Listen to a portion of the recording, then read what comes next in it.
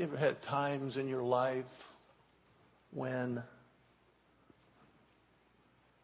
you just sense that you really need God?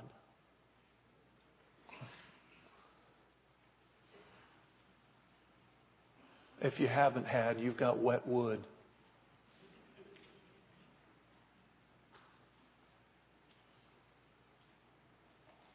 Sometimes, all the time, God's trying to get through to us all the time. And sometimes He speaks louder than others, or He uses things to speak to us, events to speak to us louder than others. Let me just say a word to you parents, and I are one, by the way.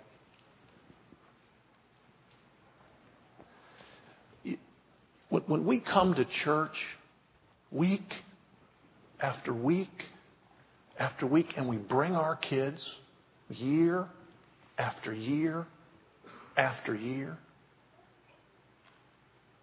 can I get real, what's the word? Can I meddle this morning? Does what they hear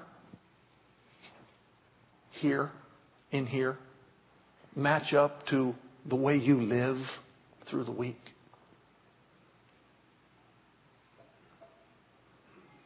And none of us are perfect. But there's a lifestyle that we talk about here. And they hear it. Does it match with what they see at home? If not, our enemy is using that to confuse them.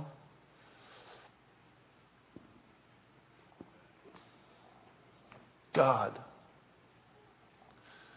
we bow before you this morning. Those of us that are parents, would you just give us an extra measure of your Spirit this morning? Would you help us to open our lives to you in such a way that you would fill us to overflowing, and we would truly walk as Jesus walked? And that you would use us not only as parents, but as adults around children. Would you use us to point the way to the Father?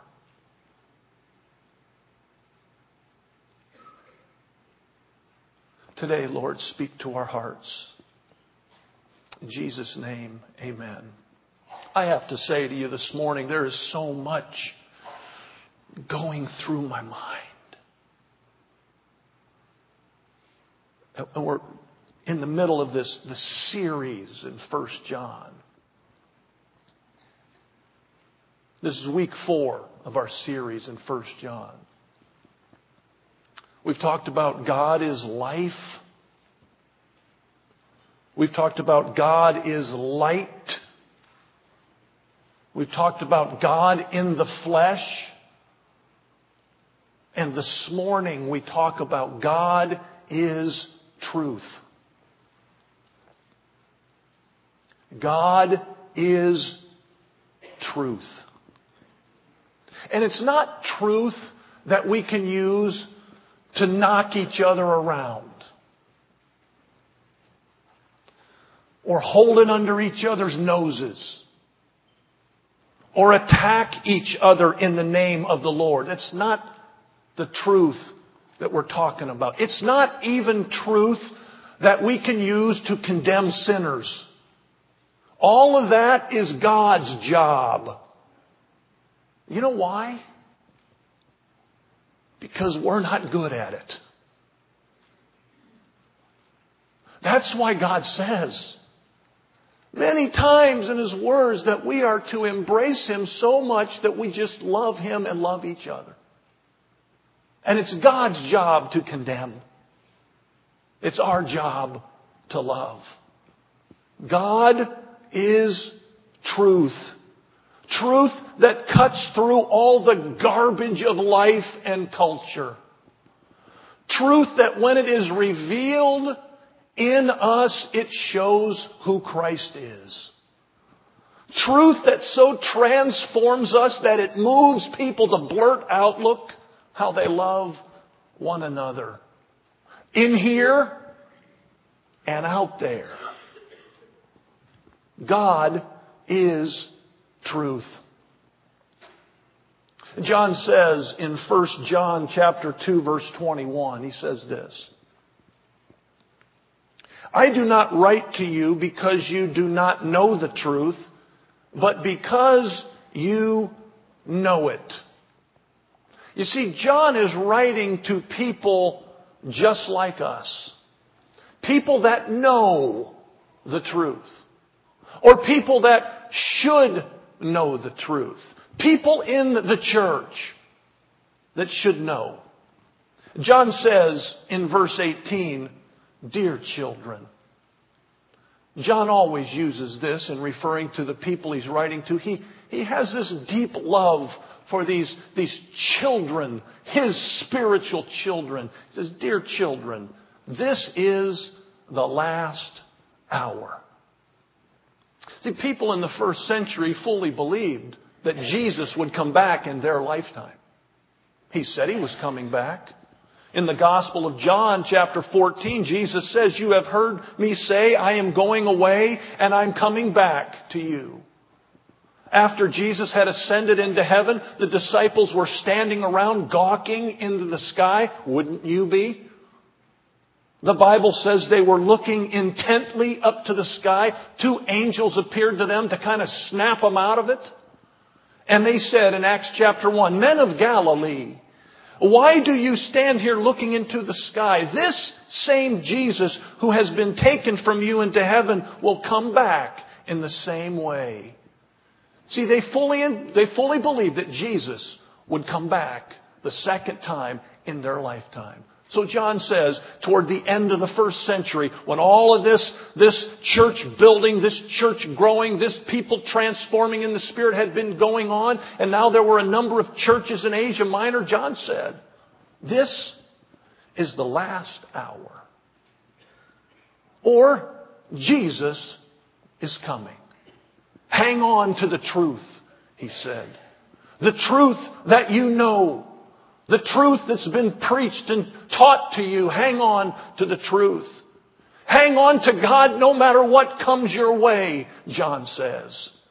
Brothers and sisters, nearly 2,000 years after John wrote these words, let me say to you this morning, this is the last hour. More so now than it ever was then. 2,000 years later, this is the last hour. Let me ask you a question, brothers and sisters. Are you ready? Jesus is coming. This is the last hour. These are the last days we're living in. Are you ready? God is truth. John has said to us so far, the life God revealed in Christ gives you eternal life. Live in that eternal life. The light of God is around you. Walk in that light. The example of Christ has been given to us. He has modeled how to live in this hurting, dying world. Walk as Jesus walked. You see, for us, those of us that are called children of God, there is a way to live. There is a path to walk. And it's clearly pointed out to us in God's Word.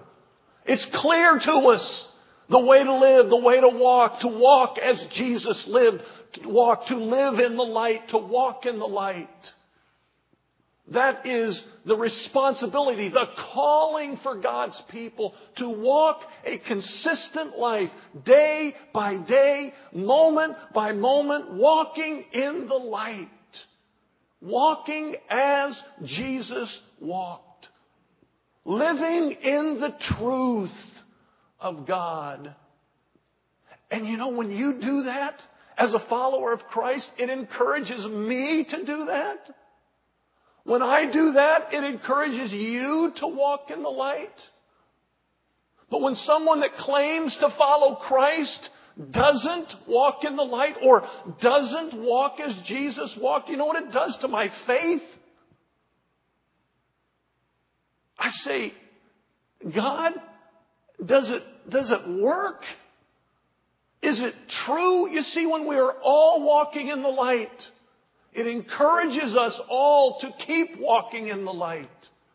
When we walk as Jesus walked, as a body of Christ, it encourages us to walk together as Jesus walked out there where they need to see it.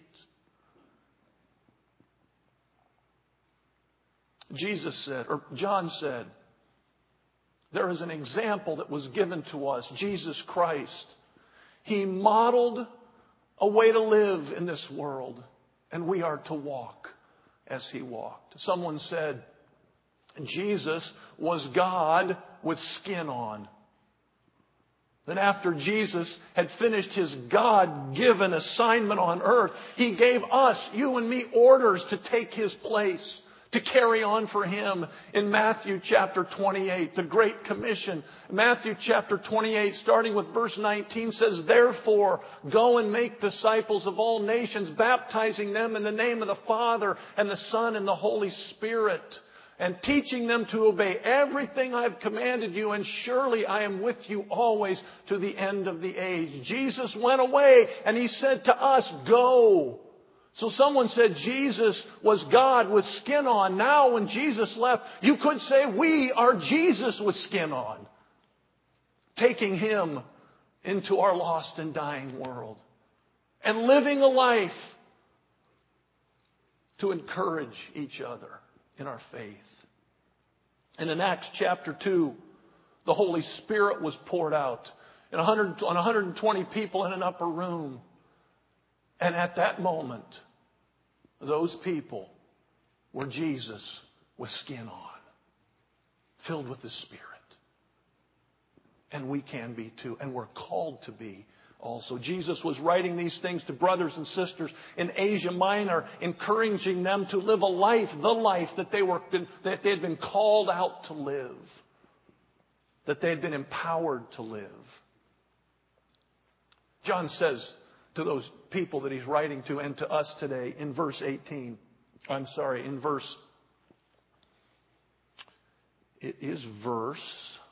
20. It says, you have an anointing from the Holy One. See, what John is saying there, among other things, is this. God has provided everything you need, brothers and sisters. He says that when you walk in the light, when your lifestyle is walking as Jesus walked, when you are living in all the fullness of God's Word, there is an anointing that is available to people that walk in the light. An anointing that flows from heaven and just floods over you and fills you. This precious anointing oil from heaven. God has given us everything we need to be more than conquerors through Jesus Christ, including an anointing that is available for those who walk in the light. It is not reserved for a chosen few, brothers and sisters. It is not reserved for those saints that we identify as those ones that are really, really close to God.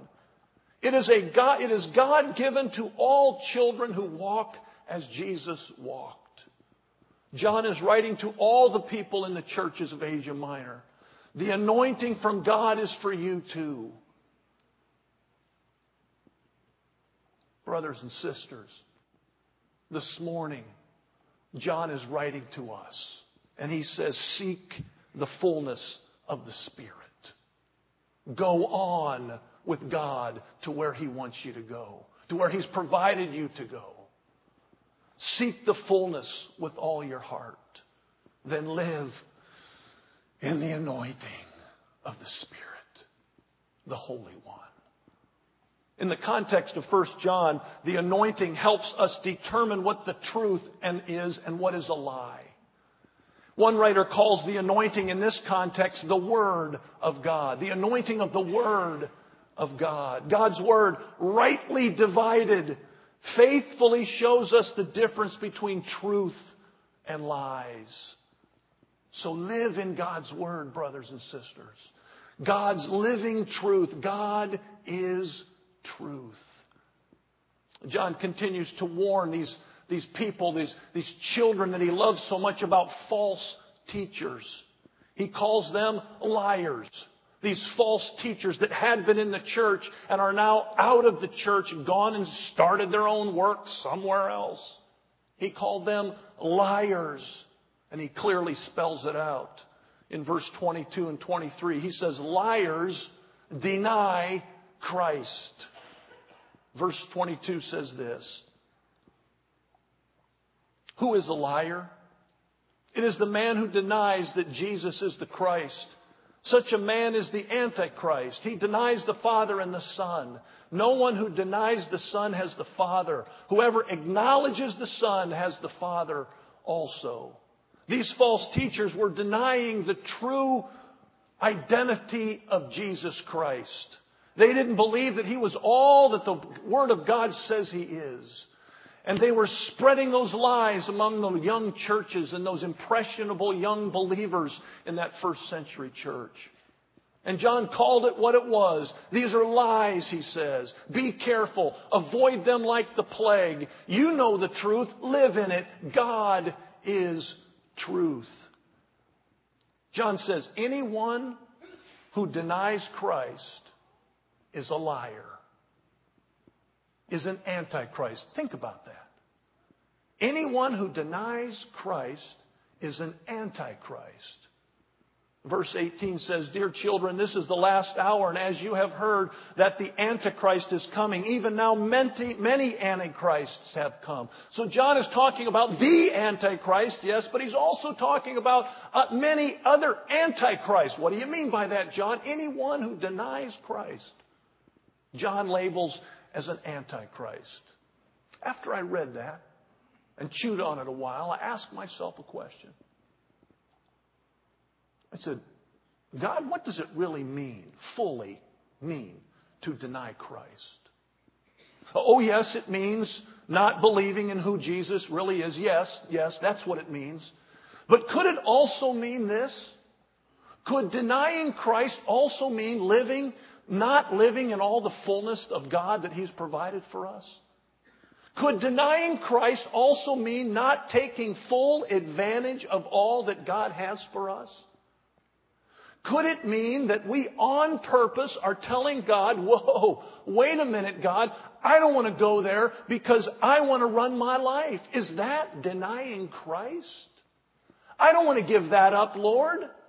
I want to follow you and keep that too. I want to follow you and do that too. Is that a way of denying Christ also? Could denying Christ mean insisting on living your life in your way? Is that part of what it could mean to deny Christ? Could denying Christ mean not giving Him full reign in your life? Claiming to follow Him? Wearing the label of Christian? But not allowing God to do all that He has provided for you in your life? Is that part of what it means to deny Christ? I guess what I'm asking you this morning is this. Are you living a lie? Does that make you a liar? Would you say that makes you an antichrist? Someone that is not fully for Him? Is He the ruler,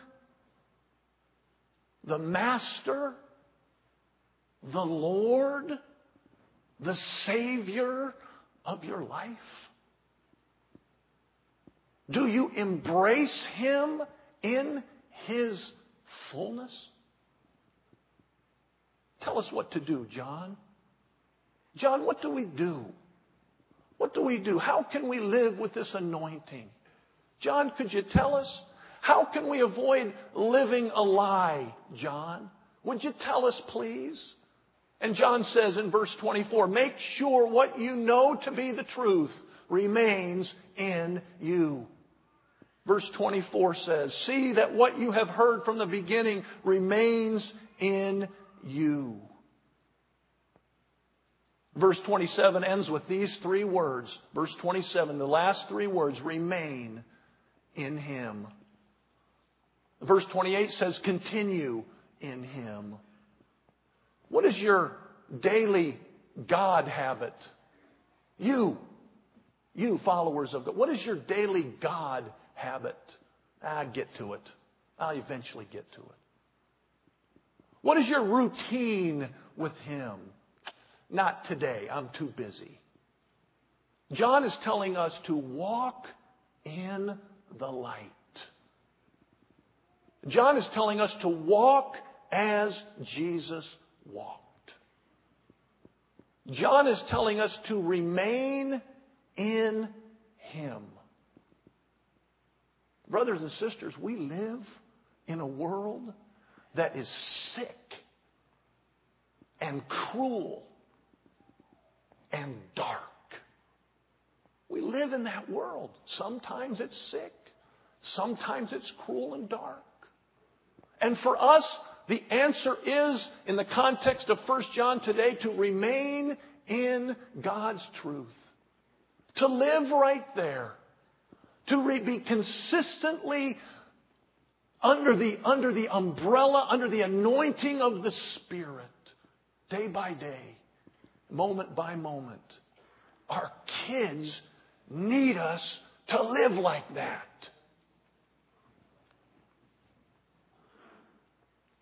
Help me, Lord. Help me. I was thankful yesterday.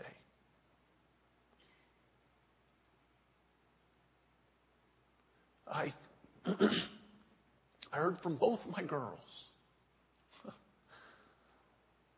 Must be their mother. It can't be me.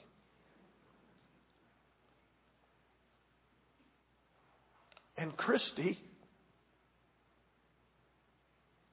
was preparing a little sermon to preach at church. She's not even planning to be a preacher. But they asked her, could you share on Sunday? So she called to talk to me about it. Dad, do you think this is okay? And I'm sitting there going, what did I do? Thank you, Jesus. And then the other little girl called. You know what she's done? She, on her own, whatever the word is, all on her own, started a prayer room at Olivet. Nobody told her to. She just did it. I said, how did that happen? Thank you, Jesus. You see, brothers and sisters, remain in Him. Our kids need us to. What do we expect from our kids the way we live sometimes? Remain in Him. Our kids need that. You know they don't have half a chance in our world today unless they have this home, this refuge, this anointing that when they walk in the home, they know Jesus lives here. Remain in Him. God is truth. Look with me at John chapter 15. Real quick. John chapter 15.